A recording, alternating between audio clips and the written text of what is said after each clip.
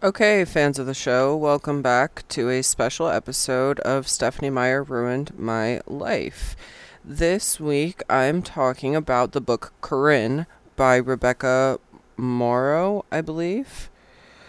And this is dropping in this feed because the rumor is that this book, Corinne, which came out this year, is actually written by Stephanie Meyer. And the rumor is pretty well founded. It is, the bio of the book is something to the effect of, hey, Rebecca Morrow is actually a pseudonym for a New York Times bestselling author. And that's the entire bio. So it's completely possible that this book was not written by Stephanie Meyer. This book was written definitely by a white woman, but I would say that a lot of white women write novels. So it's one of the only industries that's like women dominated and then white on top of that. So it was originally published July 12th, 2022. It has a Jodi Picoult review on the front of the book. It says, "I was riveted, a modern day Romeo and Juliet." We know that Stephanie Meyer is good at writing Romeo and Juliet type stories. I wanted to take a look because partly I wanted to see if I could pick up on any of the things that other Twilight fans were picking up on that would make them think that this book was written by Stephanie Meyer. According to a TikTok I saw, which is a pretty reliable source, honestly, it's the Twilight Talk TikTok account. It's one of my favorites. I don't know the woman's name, but she talks a lot about fun little weird facts in the Twilight universe. So, like, she'll talk about the fact that James the Vampire wore shoes that were shaped like feet for most of the movie, which if you pay close attention to, you can see. So she's got a lot more emphasis on the movies as well, but she's definitely on Book Talk, and she's definitely read the books. So, according to her, there was somebody who's read Twilight 20 plus times who thinks that this book, Corinne, was written by Stephanie Meyer.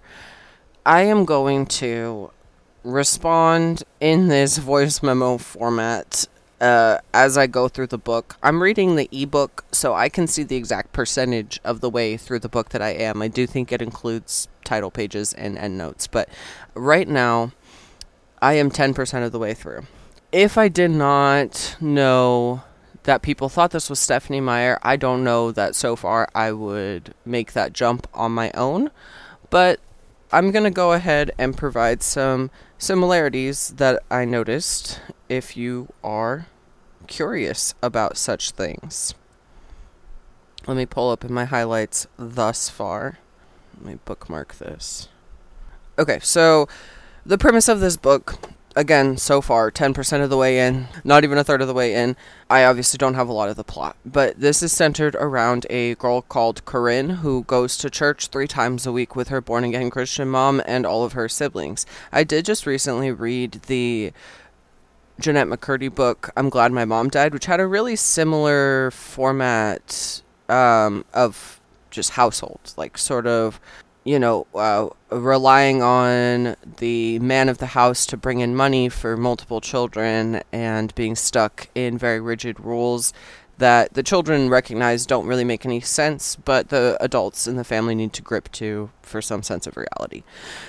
One of the first things that comes up in this book is that Corinne, the main character, is sort of put off by men and boys holding all of the roles in the church. She's bored with the church. She doesn't have anything to do. She doesn't outright say that she likes it, and one of the or dislikes it even, or hates it. She knows that that's a sin, but it's just sort of a boring thing that she has to do, and they go 3 times a week to stay on the good side or whatever. And like in Jennette McCurdy's book, which again I just read, which is the only reason it's coming up, is they were talking about being sort of like lesser, like second tier Mormons. That's kind of the vibe I'm getting from the family depicted in this story as well. As we know, Stephanie Meyer is Mormon.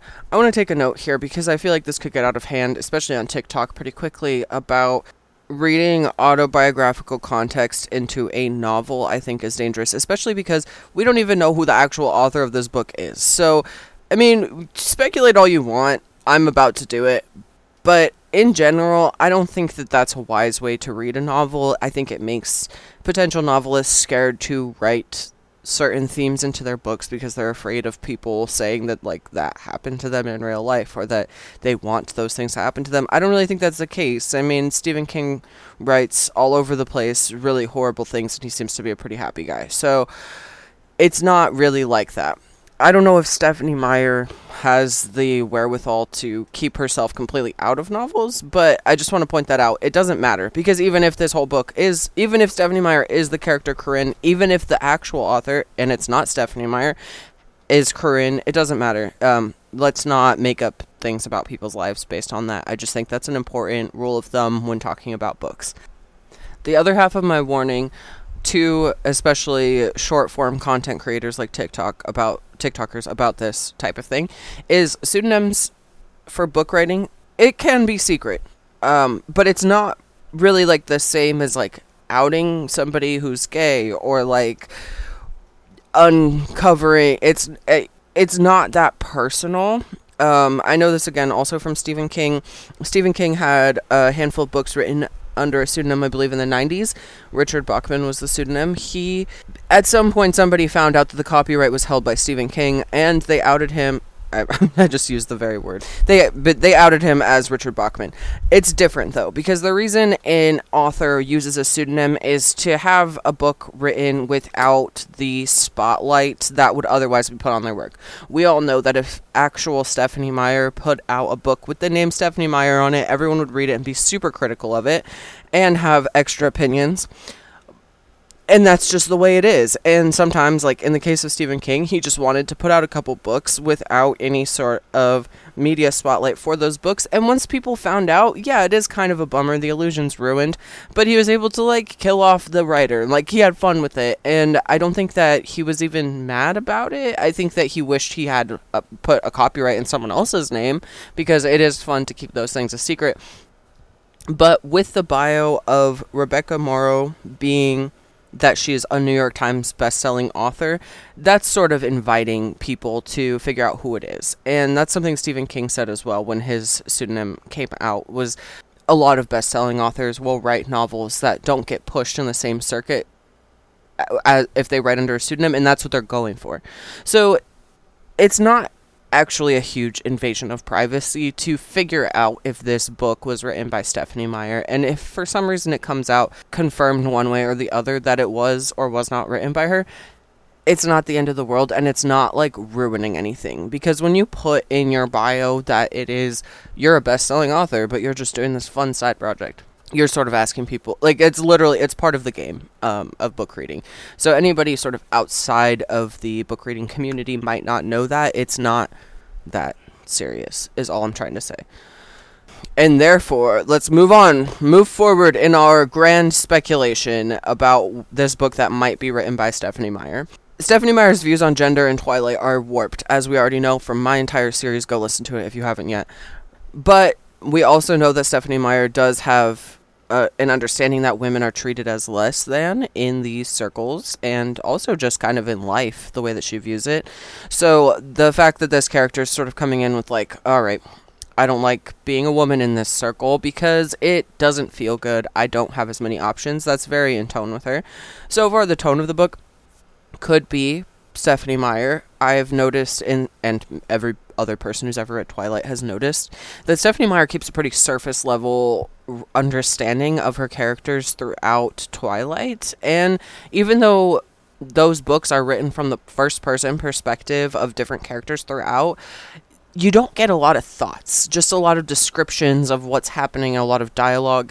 That's what I see a lot of so far in Corinne, 10% of the way in. It's written from a third-person narrator, so it's not quite the same. It's not so obviously lacking the thoughts because we're not inside anyone's head, but we're not really getting anyone's reaction. And with a third-person omniscient narrator, you totally could throw in that Corinne was enthused by whatever or upset with whatever, but we don't get any deep dive into anyone's thoughts because that's not how Stephenie Meyer would write it. If this person is not Stephenie Meyer, they certainly have a similar thing. Next point of business. What's the next thing I highlighted? Oh, this is for my... I still want to write an episode about Breaking Dawn and abortion, but I have not been able to think about abortion since Roe v. Wade was overturned in a way that is anything other than hate-fueled. So one of the very first things that comes up, page 5, looks like, if a coworker has a question about hell, or what if your neighbor's considering an abortion? Would you or your neighbor ever talk about having an abortion? Of course, that's on Stephenie Meyer's mind if this is her. Let's see what else we got. All right, the driving point of the plot so far is there's this really well-to-do, attractive guy in the church. His name's Enoch. I need to maybe Google how to pronounce that. His name's Enoch Miller. He's been close friends with Corinne and Corinne's family for the entire time that they've been in the church. And Enoch also has younger siblings. They're both seniors in high school, but he's like the pretty one at church, and then at school, he's sort of an outcast. They talk about, like, how he always sits across the cafeteria and all this. It does read like Twilight, but I'm like, come on. Like, if this was Stephenie Meyer, would she write these same exact little motifs of how a high school works? She might. The long and short is she might. So there's this very strong, large Mormon man, or they don't actually say Mormon yet, if at all. There's this very strong church man, and he's the hottest one at the church, and like the prettiest girl at the church is probably going to marry him once they graduate. All this stuff. But outside of the church, he's sort of on his own. When Corinne's father leaves the family, Corinne's family is forced to move into the basement of the Miller's house, Enoch's house, and now Corinne's spending all this time with Enoch. Corinne and Enoch walk home together the first day that Corinne is going home to Enoch's house instead of her old house where her dad left. And he says, "You're practically my sister." And I highlighted this because I'm getting some romantic undertones from this relationship, and I wonder if it'll go there, because Corinne is the ugly little, her family's not the first tier Mormon church, and they're not going to get married, and she's probably just going to be some Bible pusher if she stays with the church. She's not going to have, like, children and the whole cute family and all of this. Enoch definitely is going to have all those things. He's the number one churchgoer, and so is his family. So it's like Princess Diaries, like, okay, I wonder if Corinne at some point is going to take her glasses off and take her hair down, and now she's hot. Because that's also how it works in Twilight, and that's also how this cliche story usually goes. But I just wanted to throw out there that Enoch does refer to her, "You're practically my sister." He also has, the way that he's described is very moody, and Edward Cullen-ish, to be honest with you. It's like, he gets these, like, angry moments, but they don't explain, like, why he's angry. It just seems to be part of who he is as a man. Another little motif that resembles Twilight, Corinne switches schools when they move into Enoch's family's house. And now she's got this whole new kid plot line, identical to Bella. I'm like, okay, would Stephenie Meyer write these same little tropes? I don't know.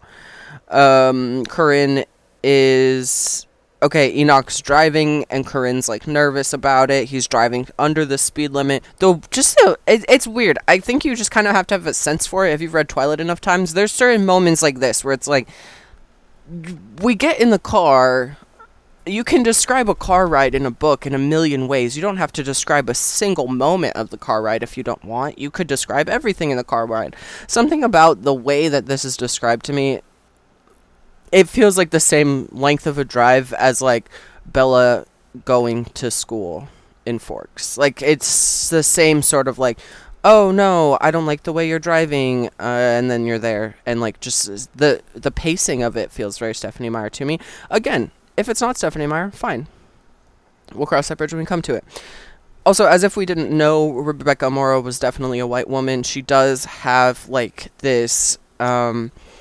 basically like Gabrielle Union in 10 Things I Hate About You character named Juanita, who is a black girl with perfectly curled bangs, who is introduced, and as if we needed confirmation that this author was white and all the characters were white, we do have the singling out of the black girl. Yeah, okay, then, like, Enoch's mom has this, like, really red hair. We've got these, like, really unfunny similes, like, Paul really put the piss in the epistles. Okay, it's actually hilarious when I read it out loud, but there's also, like, this other simile that's talking about Enoch's voice. She's like, Enoch's voice is way too low, like, it's not even hot. He sounds like an airplane that was flying too low. He sounds like the bass line of a Rush song. That just sounds like some corny-ass shit Stephenie Meyer would say.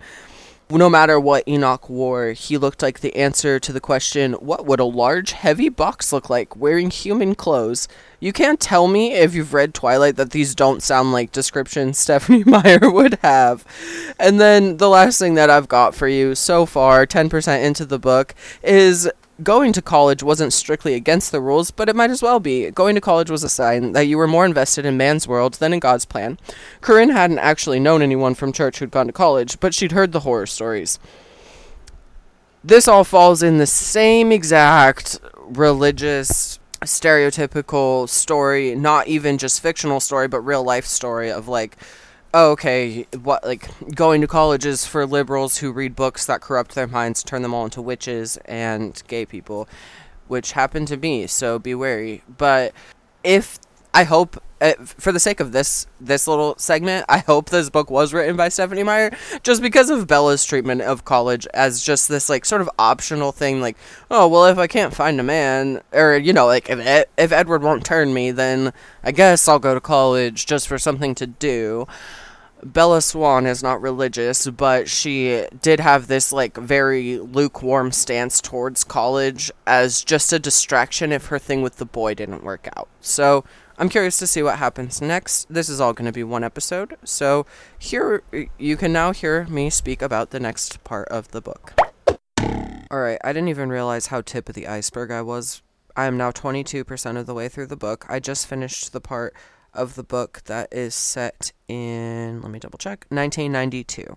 So Enoch and Corinne do have a thing. They end up holding hands a lot under the table, and eventually they have sex. Now, we don't know what really happened because after this incident, we cut forward in time to the year 2005.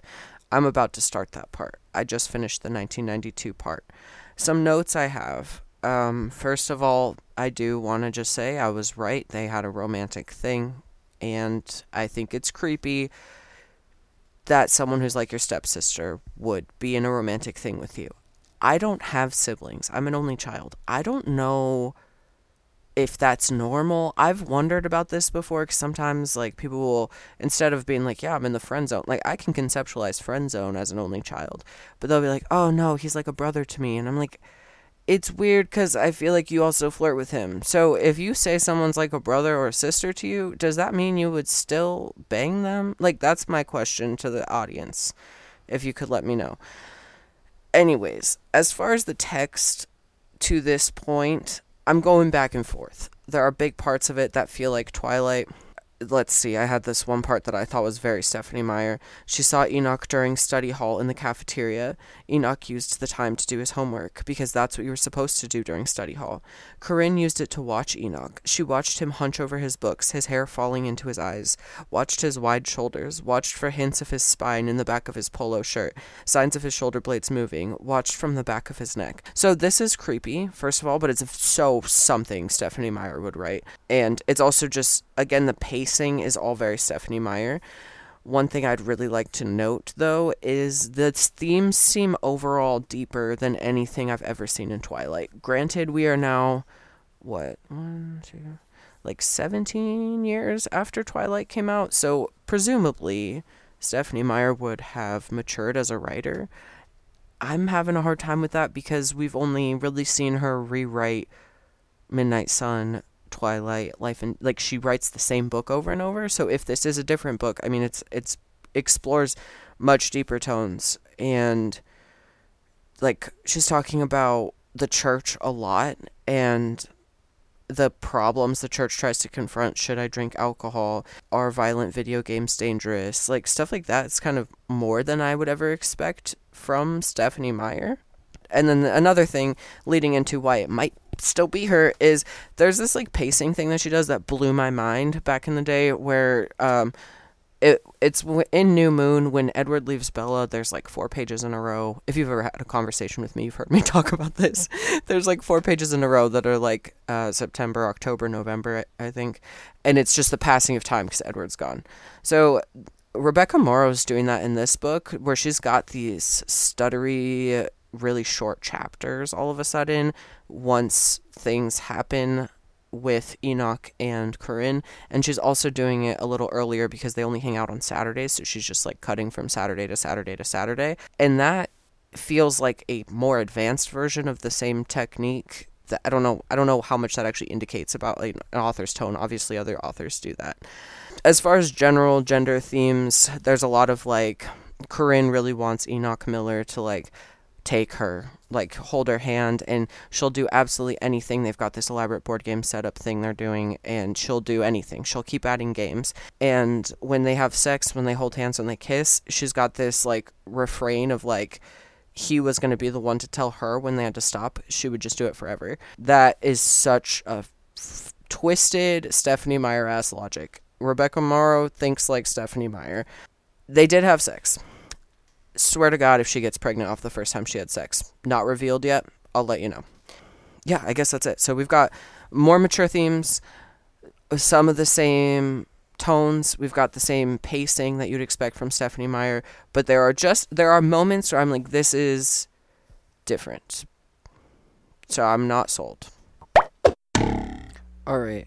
I am now 45% of the way finished with the book, and when I got back into it, I was thinking, oh my God, I've hit the jackpot. This is definitely Stephenie Meyer. And here are the reasons why I was thinking that.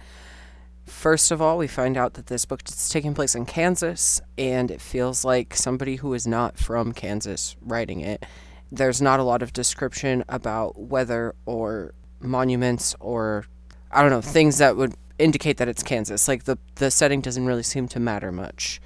And on top of that, there's a couple things I was like, oh my God, and it could be someone from Phoenix writing about Kansas. Stephenie Meyer lives in Phoenix, as we know. She was very comfortable writing about Washington without living there. It wouldn't surprise me if that same author could also write about Kansas, especially because Corinne is at one point described as wearing a cardigan that was heavy enough to be a coat.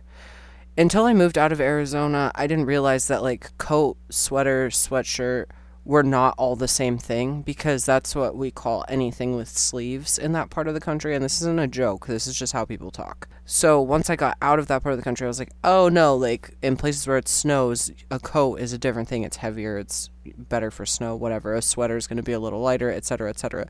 A cardigan could never pass for a coat. So I thought that was a suspicious thing, and maybe somebody from outside of Kansas would say that. I looked up the weather in Kansas. It does snow there, and a snow scene happened after this was written. The other thing I got really hung up on was this line about Corinne killing time by going to Super Target. So I was looking up Super Targets because I haven't personally seen one in years. Turns out they're not in the part of the country I live in. They're not in Pennsylvania and New York, but they are in most parts of the country, and there's quite a few in Kansas City. So that's actually fine. But I was thinking someone who lives in Phoenix would think that you just drive to a Super Target and that's just a normal thing. But there's really, again, not that many Super Targets in the world, and later on, when Corinne and Enoch go to a concert together, they drive into Kansas City. So I don't, the geography of it doesn't make a lot of sense to me, and I'm like, okay, this is somebody who, now we can rule out writers that are from Kansas. The plot. Spoilers ahead, if you didn't catch that that's what we're doing here. We're doing all spoilers. The plot is that she did not get pregnant. They had sex when they were in high school, and Corinne was cast out from the church because Enoch went to the church leader to like confess that it happened and didn't warn her that he was going to do that. She got cast off from the church. She decided instead to go to college because that's what you can do if you don't go to college if you're going to church, because like you don't need college if you go to church in this world. So but she decides to go to college instead. So she did take the ACTs and whatever else, and she's been out of town for quite a while. But she's now returning back to the area because her mom had a heart attack. And she's good now, but it seems like Enoch has actually become sort of a friend of an in-law, and he's in the same circles. So they reconnect, they have lunch, they are starting to like really get to know each other. And at this point, I'm still getting Stephenie Meyer vibes pretty hard, because like they go to a restaurant. Again, it's just like, it's something about the pacing. I know the scenes I'm describing are the most common scenes possible. It's like, you know, school, cafeteria, restaurant scene, but the truth is that Stephenie Meyer has only written in a handful of locations, and we're still hitting those locations pretty hard. Unfortunately for all of us sleuths, these are also the locations people are most likely to be at. So it's not that special. You know, if she was writing all about like caves, we would think, oh wow, yeah, that's the cave lady, but it's not. It's restaurants and whatever. But I was still thinking Stephanie Meyer at this point, also because it was just driving me crazy that there was not a single pause for reflection in a very Stephanie Meyer style. There wasn't enough internal thought for me. But one thing that was sticking out to me as not Stephanie Meyer very early on was the use of this like double parentheses. So she's got something in parentheses immediately followed by something else in parentheses, but not in the same set of parentheses, if that makes sense. Let me see if I can find an example for you. Okay, yeah. So, I mean, we get a lot of internal thoughts with, like, Corinne shook her head. She pressed her lips together, like, it's okay. And then in parentheses, could you lie with your face? That's just one set of parentheses, though. Let me see if I can find the other. Yeah, Enoch nodded. So Corinne nodded. They didn't have any kids. And then parentheses, she worried that first month, too. Enoch must have worried, too. And Bonnie. There was no such thing as abortion. They might have forced him to marry her. What a joke. What a disaster. And then that parenthesis closes, another parenthesis. But it was fine. She was fine. Look at her. Close parentheses. I don't see people doing that much in general, and like it's like pretty stylistic. Never seen Stephanie Meyer do that. But on top of that, these are always used to juxtapose like a reflection of what's actually happening paired with a thought that Corinne is having. And we, again, never really saw Bella's thoughts. Corinne's already a different character. As she starts setting boundaries with Enoch, which this is where I was like, oh my god, like, this is not Stephanie Meyer or her understanding of the world. The more boundaries that Corinne sets, the more she talks through how she doesn't owe Enoch anything. I mean, she got cast out from her church and her family for having sex, while he, meanwhile, became a church elder and ended up stepping down from that position only when he got divorced. He got divorced because the pretty girl that from the church that he was, like, married to, that he was with when he had sex with Corinne, she's a lesbian. So now we're getting to these, like, really complicated plot points that I'm like, I just don't think that Stephanie Meyer could finesse these types of plot points together very well. And the more boundaries she's setting, the more rich the text is becoming. And I just don't see that from the Twilight Saga at all. And so this would be a very, very advanced version of that kind of story. And so what I'm starting to think now is it sounds less and less like Stephanie Meyer over time reading this. And I think that part of it is because it was sort of like muted at the beginning. Like the personality was muted out of the story while she was still in the church. So that's why you don't have these reflections and stuff, because it was just moving from moment to moment and craving these connections with Enoch and going to church 3 times a week and all of that. It was that kind of movement, and that's the kind of movement Twilight has for sure. But now we're getting a slower, way more reflective. It's a very different way of writing that we've got now. I mean, we've got Corinne swearing sometimes now in really small ways. I mean, she's not super vulgar, but like, Corinne went back to the ball the next day. She bought him an emerald green necktie and signed up for a fucking cell phone. The writing in this part of the book feels very natural and has a lot of emotion in it. I would be very surprised if Stephanie Meyer wrote this part of the book. And the author of this book seems to be employing a technique where the more naive version of her character sounds like Stephanie Meyer. It's like this author was employing the literary technique of writing like Stephanie Meyer to give the feeling of shallowness and convoluted gender expectations. The writing has become so good and complex that I think the writing in the first part of the book was completely intentional in a way that I don't think Stephanie Meyer would ever do, because the way that she writes is the way that she writes, and that's how she writes naturally, and that's how the first part of this book sounds, but it doesn't get stuck there. This book is getting really good, and I'm excited to finish it, and I really don't think it's Stephanie Meyer at this point. It gets too spicy to be Stephanie Meyer, and it's like from mayo to ranch level spicy, but it's not something she would write. Nothing too inappropriate happens. It's still the story of two church kids that need better sex education.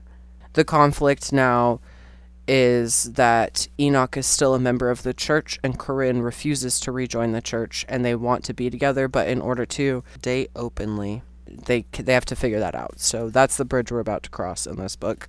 Glad she didn't get pregnant. I'm glad she's drawing boundaries. I did have to laugh that as the second she started drawing really firm boundaries and that Enoch was fully respecting them, I was like, oh my god, this isn't Stephenie Meyer. This can't be. Because part of what was giving me Stephenie Meyer vibes before was the blind following of Enoch. Like, oh, he never looks at me, or he never looks at Corinne, and he never, she's constantly like memorizing the shape of his face and like thinking about him when he's not around and staring at him while they're at home, and he's never ever looking at her, but we're just supposed to assume that he's just thinking about her a lot, which is the exact way that Stephenie Meyer's male characters get let off the hook in her stories, is just assuming that they're doing more than they actually are when their actions speak otherwise.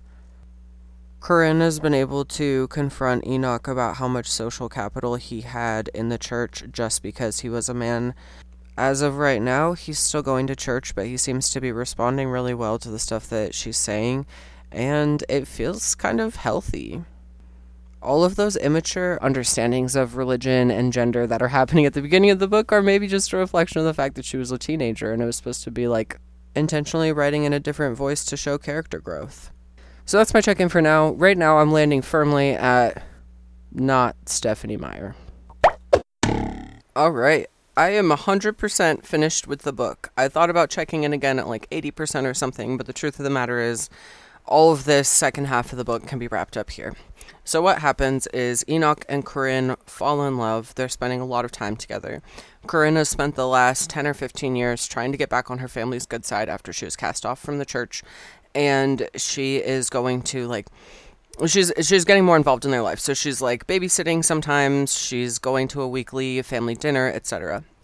Meantime, Enoch still goes to church until one day this devastating thing happens where he casts himself out of the church and no one knows why, except for Corinne, because the reason he's casting himself out of the church is because he wants to be closer to Corinne, and he needs time to think about that and figure out what he's going to do.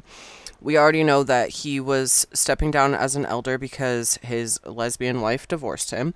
So he is now pretty much surrounded by outcast people. His best friend is still his ex-wife. And there's a lot of really, really in-depth and really interesting conversations about religion and sex in the second half of this book. There's quite a few sex scenes that, again, I mentioned, they're still pretty, like, vanilla, but they're kind of spicy.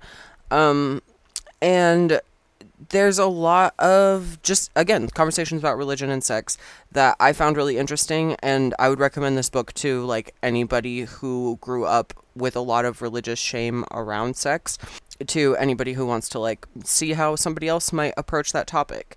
One of the things that really struck me was that the lesbian ex-wife did not know that she was gay because she was never taught that having sex was supposed to be pleasurable.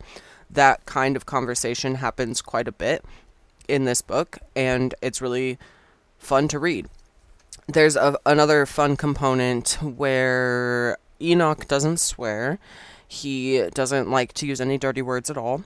Corinne has to bridge that by not using any dirty words during sex, and she's not really saying anything out loud anyway, but in her head she's trying to cut out all of the, like, all of the vulgar words you could use to describe genitals, like all that stuff, and she ends up landing on a bunch of, like, really, really clinical terms for things, and that's also not sexy. So she's just, she keeps bringing up that there's a conspiracy to keep them from talking about sex by giving them no words that fall between the spectrum of super clinical or super, super vulgar. This makes the writer do a lot of restricting of language in a fun game kind of way. Like, she refers to at one point Corinne biting Enoch's xiphoid process, which I had to Google. It's the bottom part of the sternum, and she's laughing to herself that she had to use that word during sex. Another time, Corinne is describing an orgasm, and she describes a sewing box that lifts open into 6 compartments.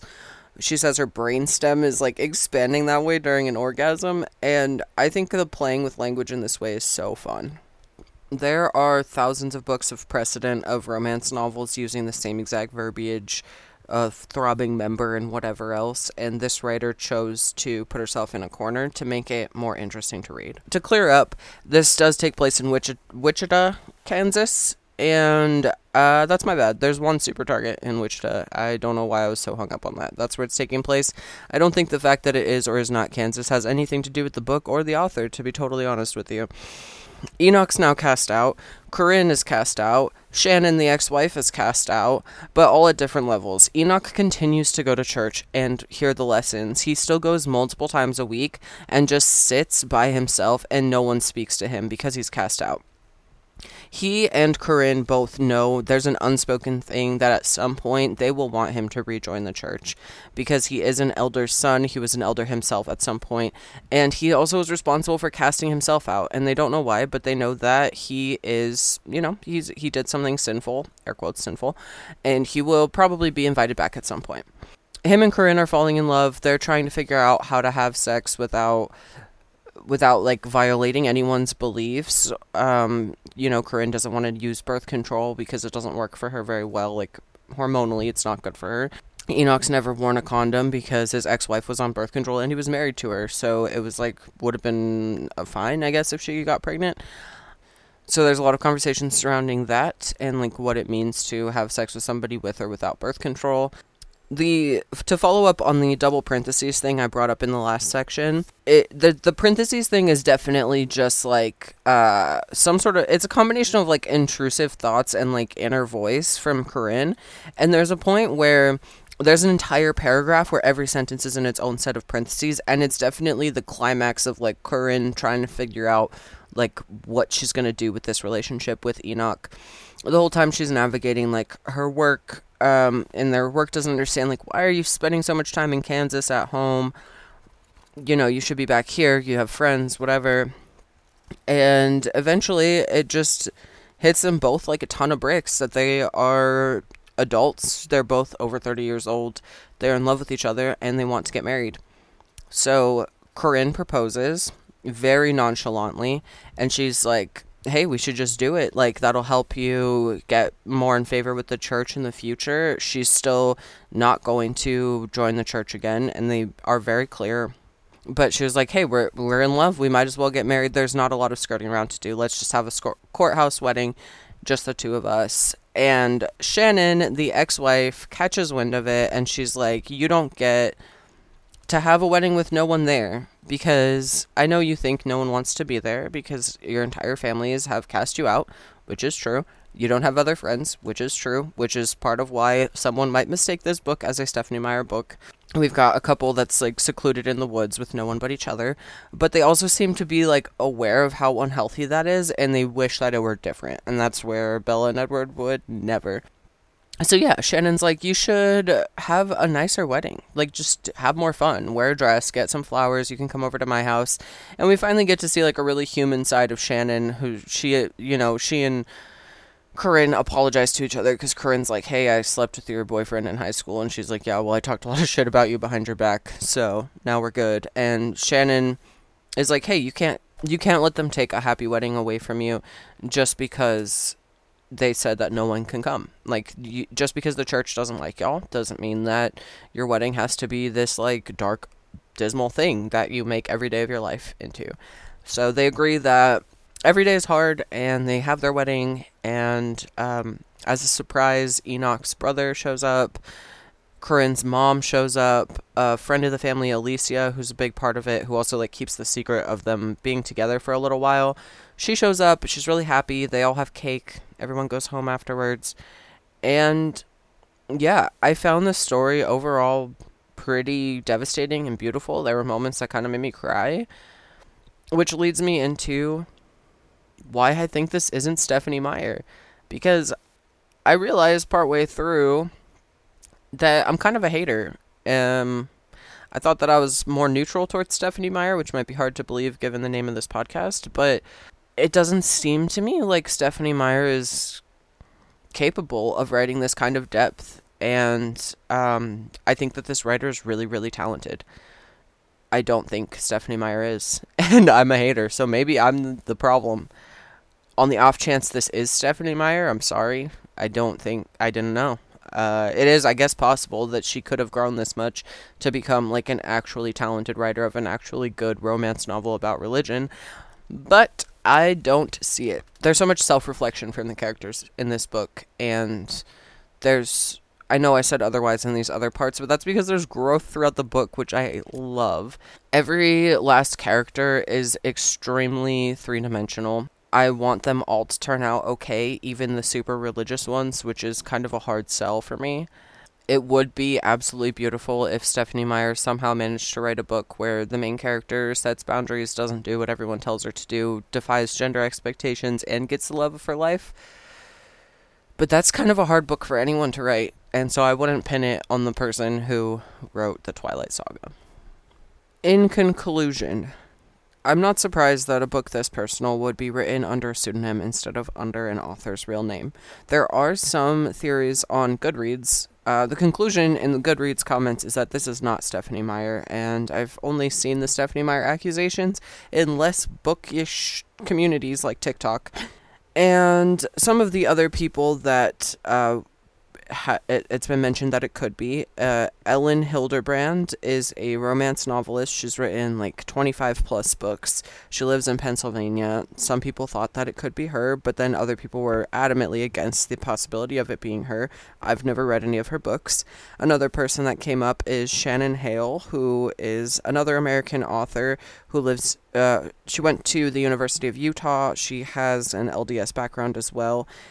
I've also never read any of her books, but we're still in the same general area here of like women who are around the age of 50. They're all around the same age as Stephenie Meyer. The most convincing argument I've seen for a different author is Rainbow Rowell. I have never read any of her books either, but there was a Goodreads commenter who posted a review explaining why she thinks that this is Rainbow Rowell's book, and I'm going to read it to you as well as link to her Goodreads in the show notes.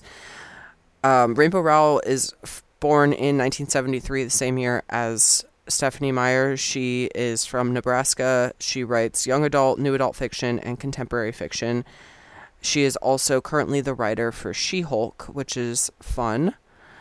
Coming from the Goodreads review, it's all speculation from this person whose name is Jen. She says, Corinne is a romance featuring a woman who has left her fundamentalist Christian community, but has recently reunited with her first love from high school, Enoch. Rebecca Morrow, the author, is a pseudonym for New York Times bestselling author. I enjoyed the book. I gave it 4 stars. Y'all, it is not Stephenie Meyer of Twilight fame. I could jokingly say because the writing in this is actually good, but that would be mean. In reality, it does not have her particular writing voice or style or quirks. That being said, this book's voice was very familiar to me, and after reading, I'm convinced it's Rainbow Rowell. Here's why. Rainbow Rowell tends to do a lot of parenthetical clarifications in her writing. She, too, has the occasional stylistic writing quirk that is inescapable. This was, like I said, one of the biggest things I was like, Stephenie Meyer literally never does this. I can't imagine her inventing a writing quirk just for one book written under a pseudonym. Rainbow Rowell has a tendency to use the double anaphora and very rarely uses the rule of 3. This means she has a tendency to repeat the beginnings of sentences or phrases 2 times, but rarely speaks in 3s. This book is full of that, except for the Enoch repetition that often feels out of place. We get the double anaphora via parenthetical clarifications. I mentioned this as well. There's an undercurrent of humor at times in this book. Twilight isn't funny. Rainbow Rowell's other books are. Meyer tags nearly every line of dialogue. He said, she shouted. This book doesn't do that. Absolutely agree. This also stuck out to me. There's a lot of just one-lines back and forth. And you can keep track of who's speaking, but that's like something that I have a hard time with usually. And I was really impressed that this writer was able to have such fluid conversation.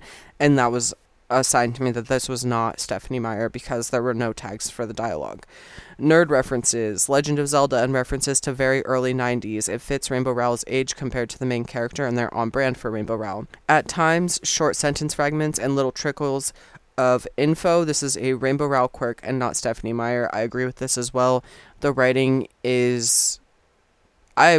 I'm not afraid to be mean to Stephenie Meyer, so I'll say it because Jen didn't. Stephenie Meyer doesn't write that creatively. She writes in very standard sentence lengths. Rainbow Rowell is self-proclaimed as someone who loves love stories, though she has a hard time connecting with them. Per her September 2nd, 2022 Instagram post. And this particular romance does have explicit sex scenes, but they're incredibly grounded in reality and at times intentional awkwardness rather than the escapism per traditional romance, which is why I think we can rule out the other romance writers that are noted here. The last sentence is mine. I cannot say the same for Meyer. Twilight was not grounded in reality. It's literally a fantasy book and was typically unintentionally awkward in sexual encounters. The book is set in Kansas. Rainbow Rowell sets most of her books in Nebraska or nearby geographically.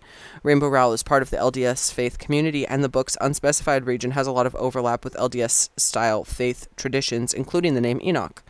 Rainbow Rowell's other adult novel, Landline, was also published by St. Martin's Press, which Corinne is published by. Rebecca Morrow has the same number of letters in the first and last name as Rainbow Rowell. And Jen says, a stretch, I know, but I find it curious. Anyways, I'm curious to see what you all think of my deductions. I really did enjoy the book, and I'm loving the author mystery as well. Absolutely agree. Love the author mystery. I've really enjoyed reading this and looking for quirks in writing. I don't usually read that way, so this has been very fun. I've enjoyed it. I don't think it's Stephenie Meyer. And as a final little note to everybody, one of the things that I thought was funny is the way music is wrapped into this book, because once Corinne leaves the church, she starts listening to secular music, because in her church, they literally only listen to church music. And there's a bunch of songs and artists explicitly mentioned by the author, including Ben Folds, more than once. So I went ahead and put together songs or artists or lines that are brought up in this book into a playlist called The Secular Music of Rebecca Morrow. I have it on Apple Music and on Spotify, and I'm linking it in the show notes for the show so that you can go find those and see if you want to listen to the book based on this soundtrack. It's kind of a fun soundtrack. I also enjoyed putting that together. So I really hope you like this episode. Sorry, I don't think this book is Stephenie Meyer, but if you do read it and you have a different opinion, or if you agree, please let me know. You can email nurmurnurmurnetwork@gmail.com. You can slide into the DMs of Instagram @nurmurnurmur, or however else you want to contact me. It's all in the link tree, which is also in the show notes.